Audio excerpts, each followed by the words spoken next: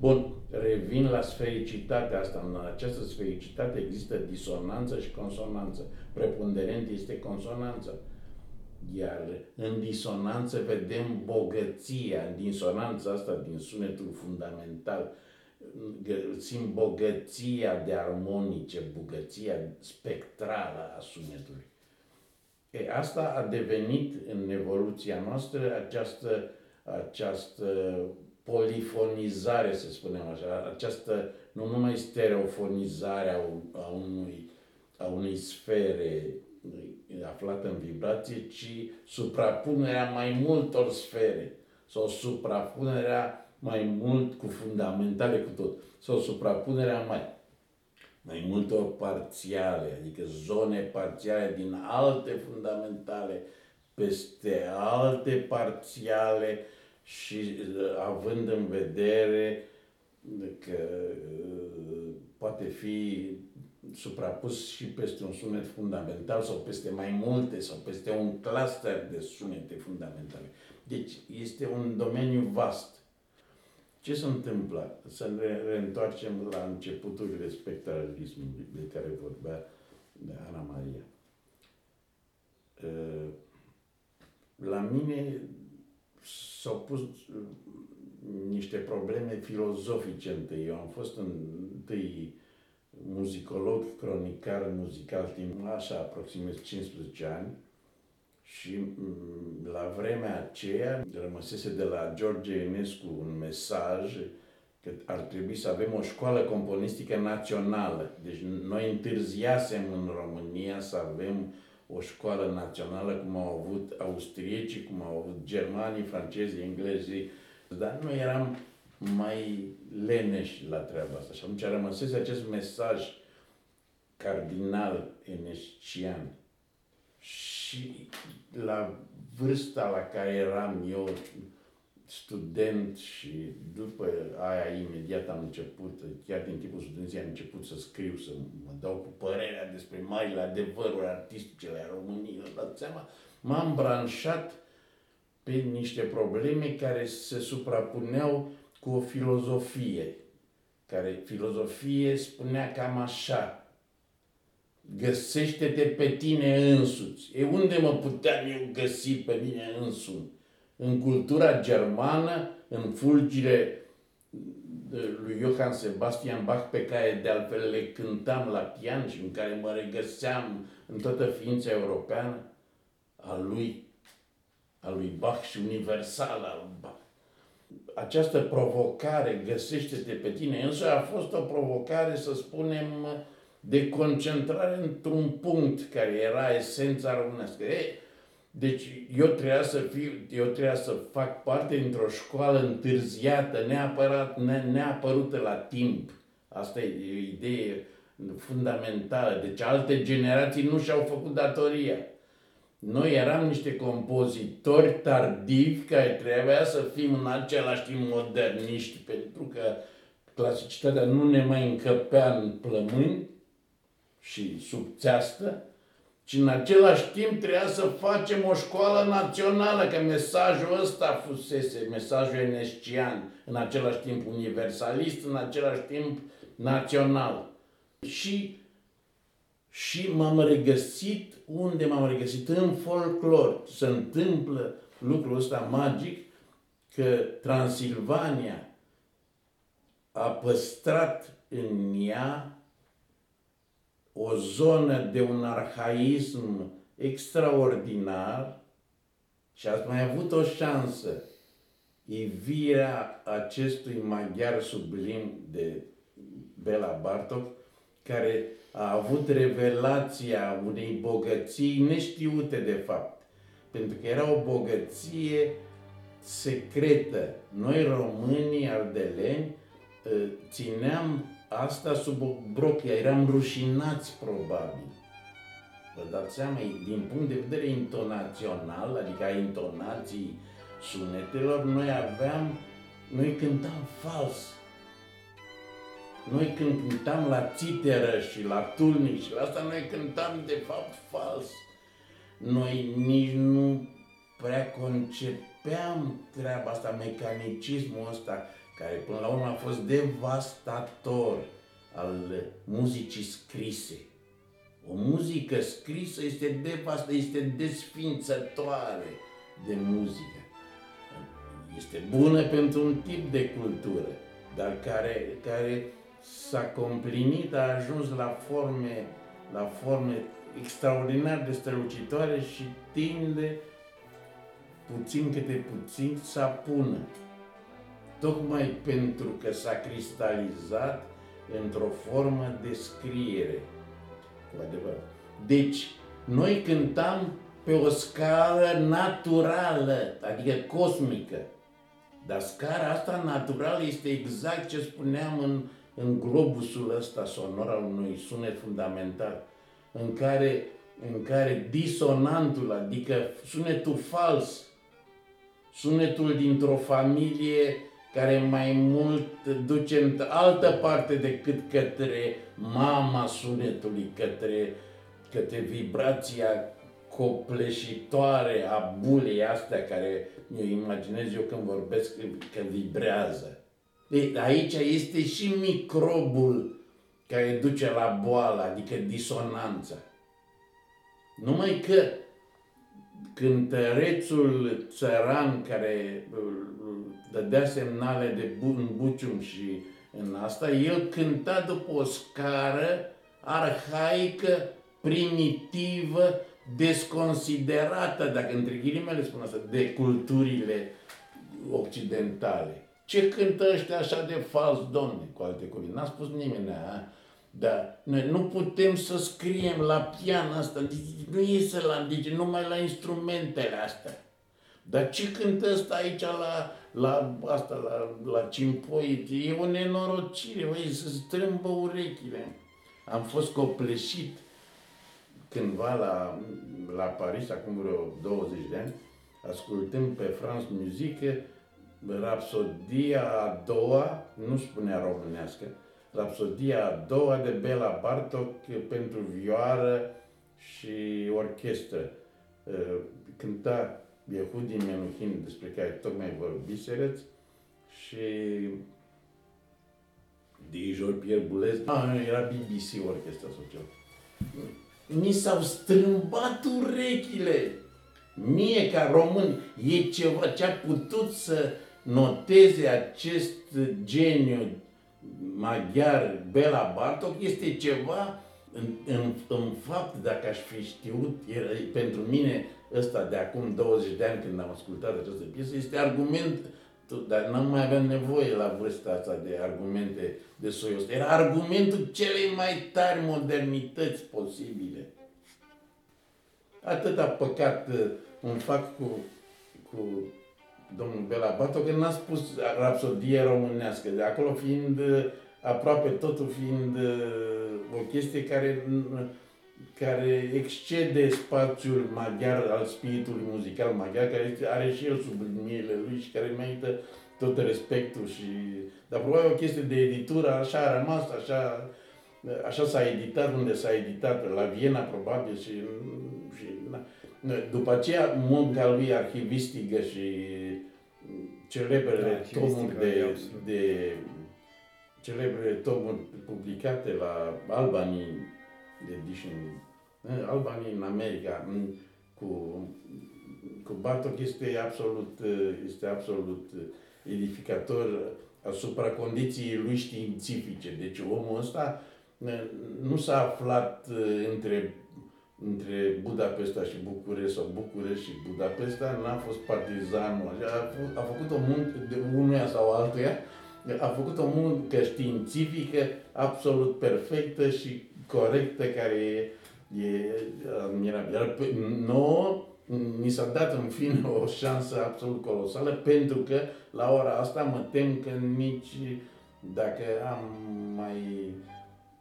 am intrat într-un muzeu imaginabil, nu cred că e un muzeu real, atenție, cilindrele lui Bela Bartok mi se pare că sunt undeva în America, sau deci ar trebui să ne ducem în America ca să descoperim arhaismul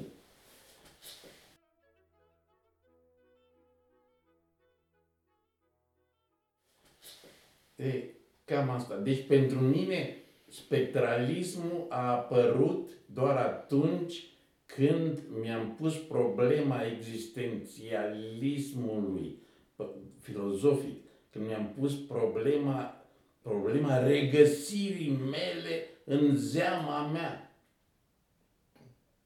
E un progres absolut colosal. Kantianismul sau schopenhauerismul n-a putut să ducă la atâta forță de generalizare cum a dus fenomenologia.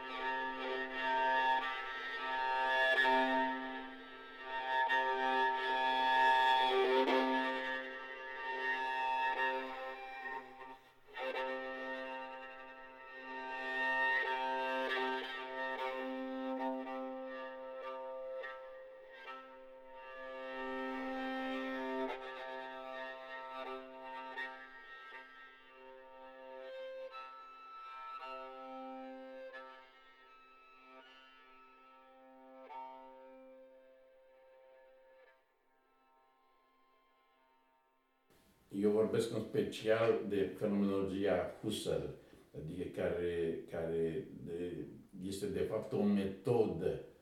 Ți se dă o metodă de a obține adevărul.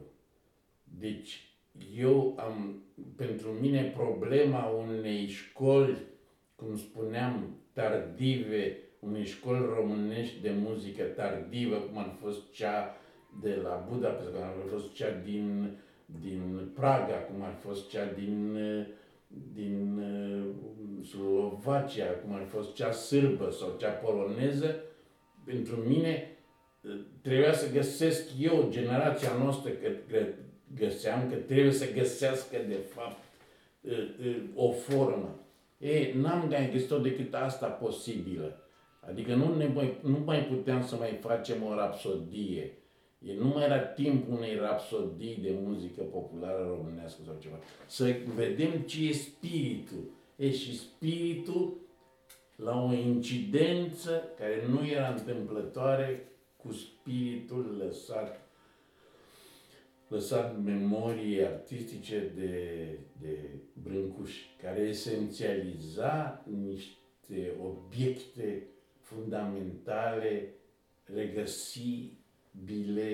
regăsite într-un strat ancestral al satului românesc. Deci spectralismul a venit ca o regăsire de sine într-un mediu spectral.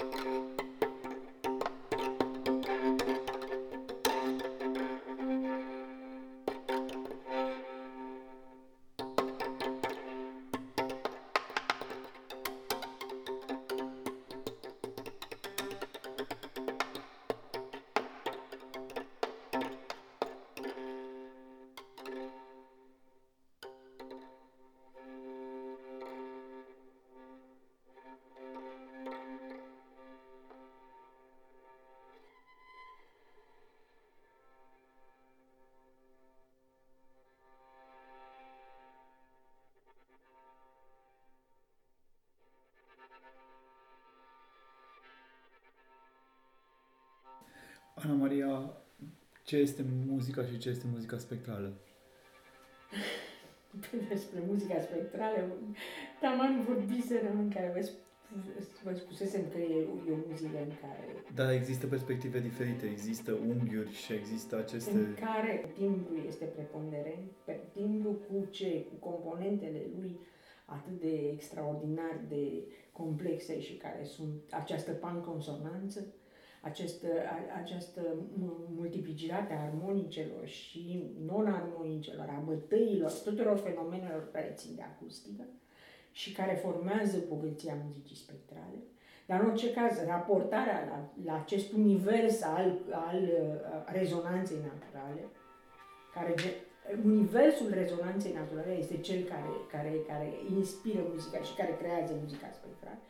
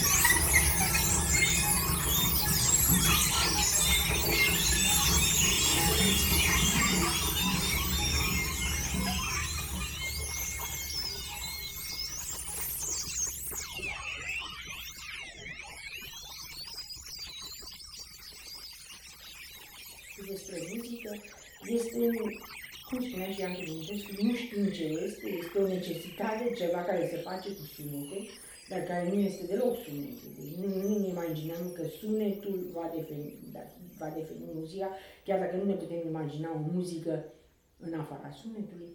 Și până la urmă ce este o transcedere a acestui sunet, prin sunet, folosim sunetul ca să ajungem undeva unde spiritul, spiritualitatea noastră, nevoia noastră de absolut tinde să ajungă, și în care nu putem să ajungem pe alte căi. Adică, probabil că putem ajunge pe alte căi. Există câteva căi prin care ajungem să transcendem această realitate în care trăim și care sunt calea mistică, cea mai complicată și cea mai sigură. E calea dragostei, probabil, și ea o cale complicată și calea muzicii e una dintre căi.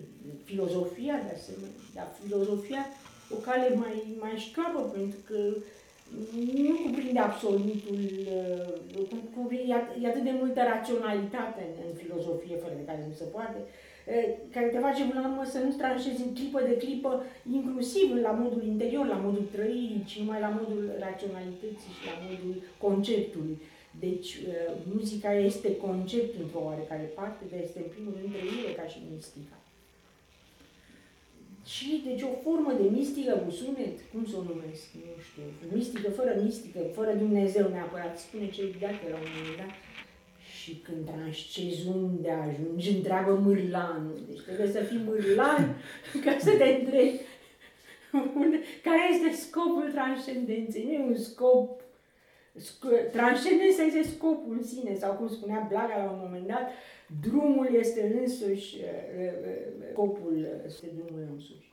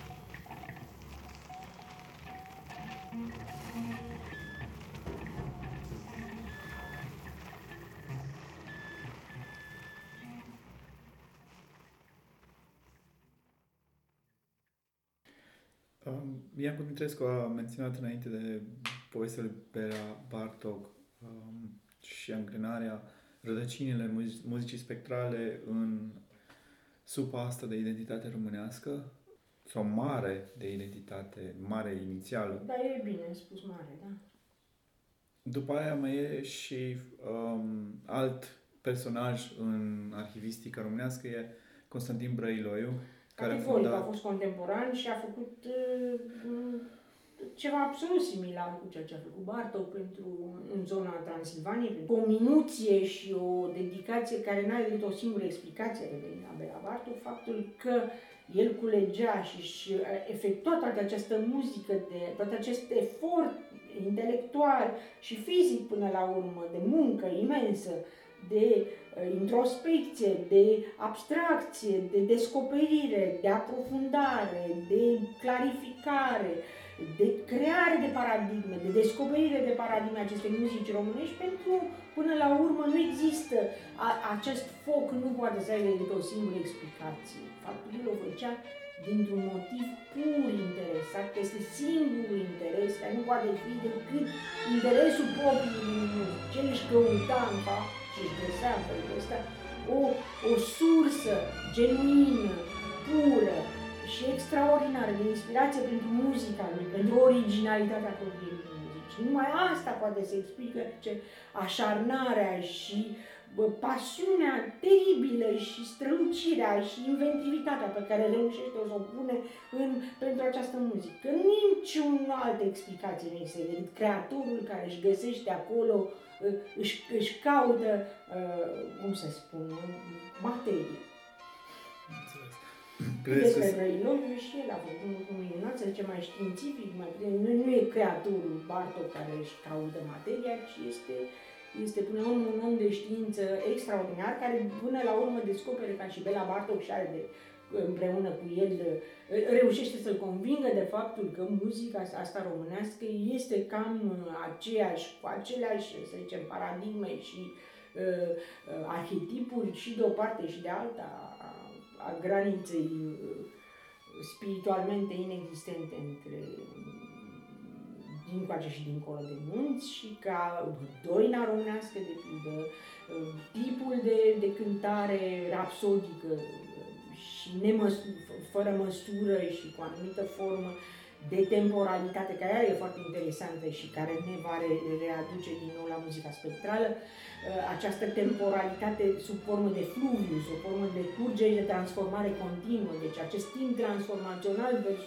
versus timpul măsurat din muzica, să zicem, occidentală, clasică, sau cum vreți să o numiți. Există arhivatori a căror nume nu sunt cunoscute sau nu sunt prea puțin cunoscute? Depinde ce numiți arhivarea. Cu legători de muzică. Vorbim de musicologie, vorbim de o hermeneutică, vorbim de un mod de culegere, vorbim de o întreagă perspectivă în care arhivarea e o mică parte, sigur foarte importantă, dar care nu e numai...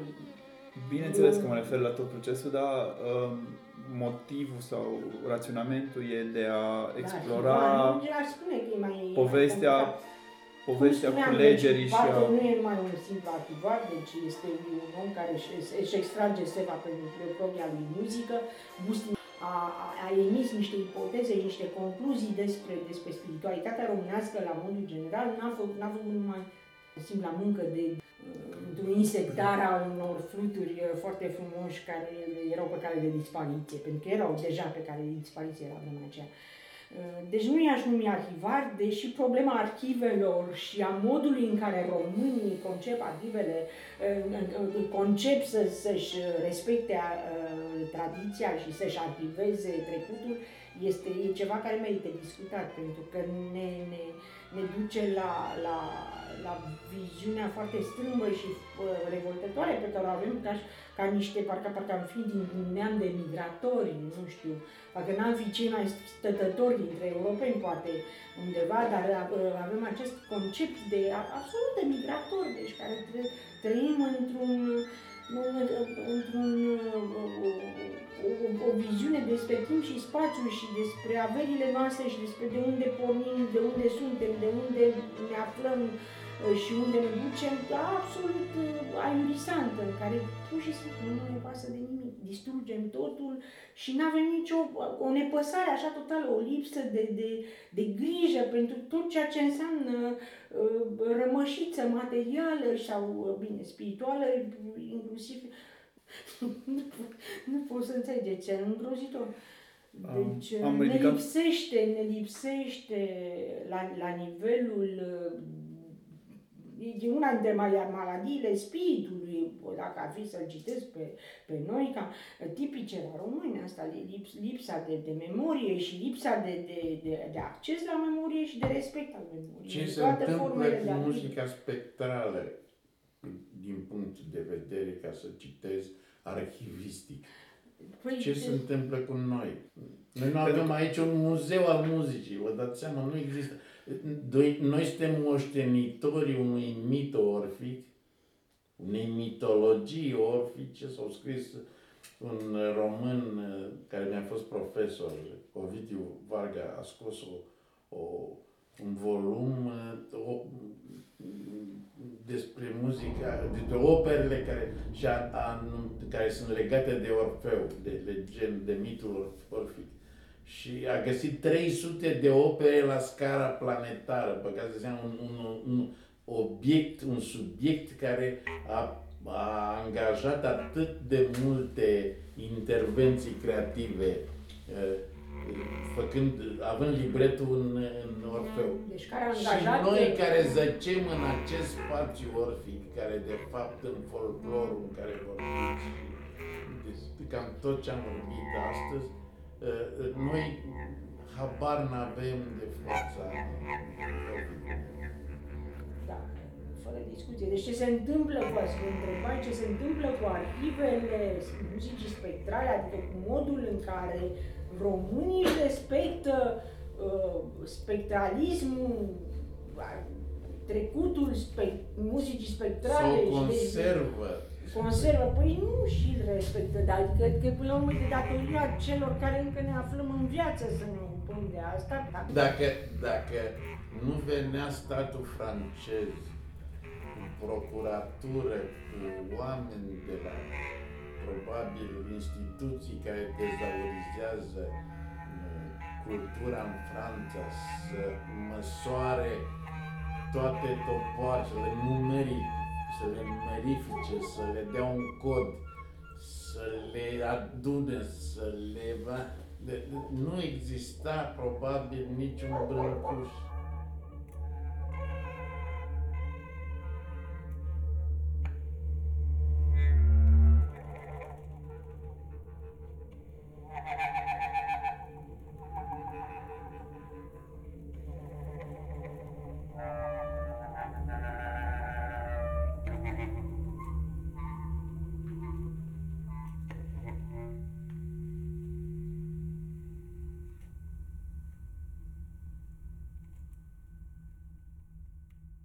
La noi nu există conceptul acesta. Enescu a beneficiat, pe de altă parte, de faptul că și-a cedat opera unor editori francezi, că dacă le ceda în România, s-ar fi întâmplat ceea ce s-a... Biata Românie trebuia să rămână, ce vă spun eu acum, să rămână pentru eternitate. Nici astăzi, deci în ce an suntem? 2017. Copiii dumneavoastră nu puteți să cumpărați, nu găsiți o lucrare de George Enescu să o citiți, să vedeți despre ce e vorba. Nu Oedip, nu Lidur, nu sonată de vioară, nu... Nimic. Pentru că statul român, în inconștiența sublimă pe care o avem noi toți, și în responsabilitatea morală a tuturor care ne aflăm și aici, în spațiul ăsta, n-a găsit de cuvință în contractul pe care l-a făcut după apusul lui George Enescu să găsească o formulă în care opere editate de Salaber să poată fi vândute și în România sau retipărite. Nu este cazul lui Bela Bartok la Budapesta. Bartok a fost respectat. La noi respectăm numai formele. Este tot din Ardeal venită această teorie a lipsei de fond. Forme fără fond. Eu am ridicat problema pentru că e o problemă, probabil n-am mai exprimat foarte bine prin artistică, pentru că e un întreg sistem care, în primul rând, duce la o educație muzicală care trăiește mai mult, care e legată mai mult de, exact cum domnul Iancu Dumitrescu zicea, de toate exemplele sonore și exercițiu sonor.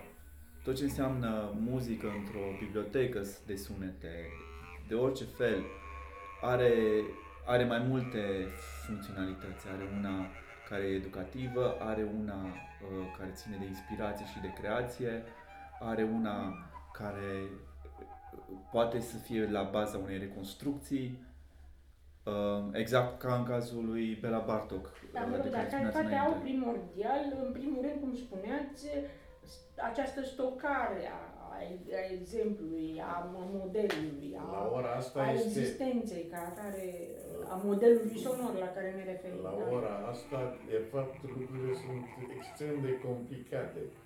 O parte din manuscrisele dânsii și din manuscrisele mele au fost digitalizate. Ele se află într-un stick, ele se află într-un stick mai mare, ele se află în niște memorii de, știu eu, de... Care pot fi coroborate. Deci cine să, în momentul unui haos produs subit, că așa se produc lucrurile haotice, subit, întotdeauna, aceste lucruri nimeni nu mai știe cine să aibă timp să descopere muzicile noastre electronice. Nu există o arhivare pe CD-uri de bine de rău, pe lucrurile care comerciale, care... Cine să le găsească? Unde le va găsi în cumpărătorul newyorkez din Tokyo, din Brazilia,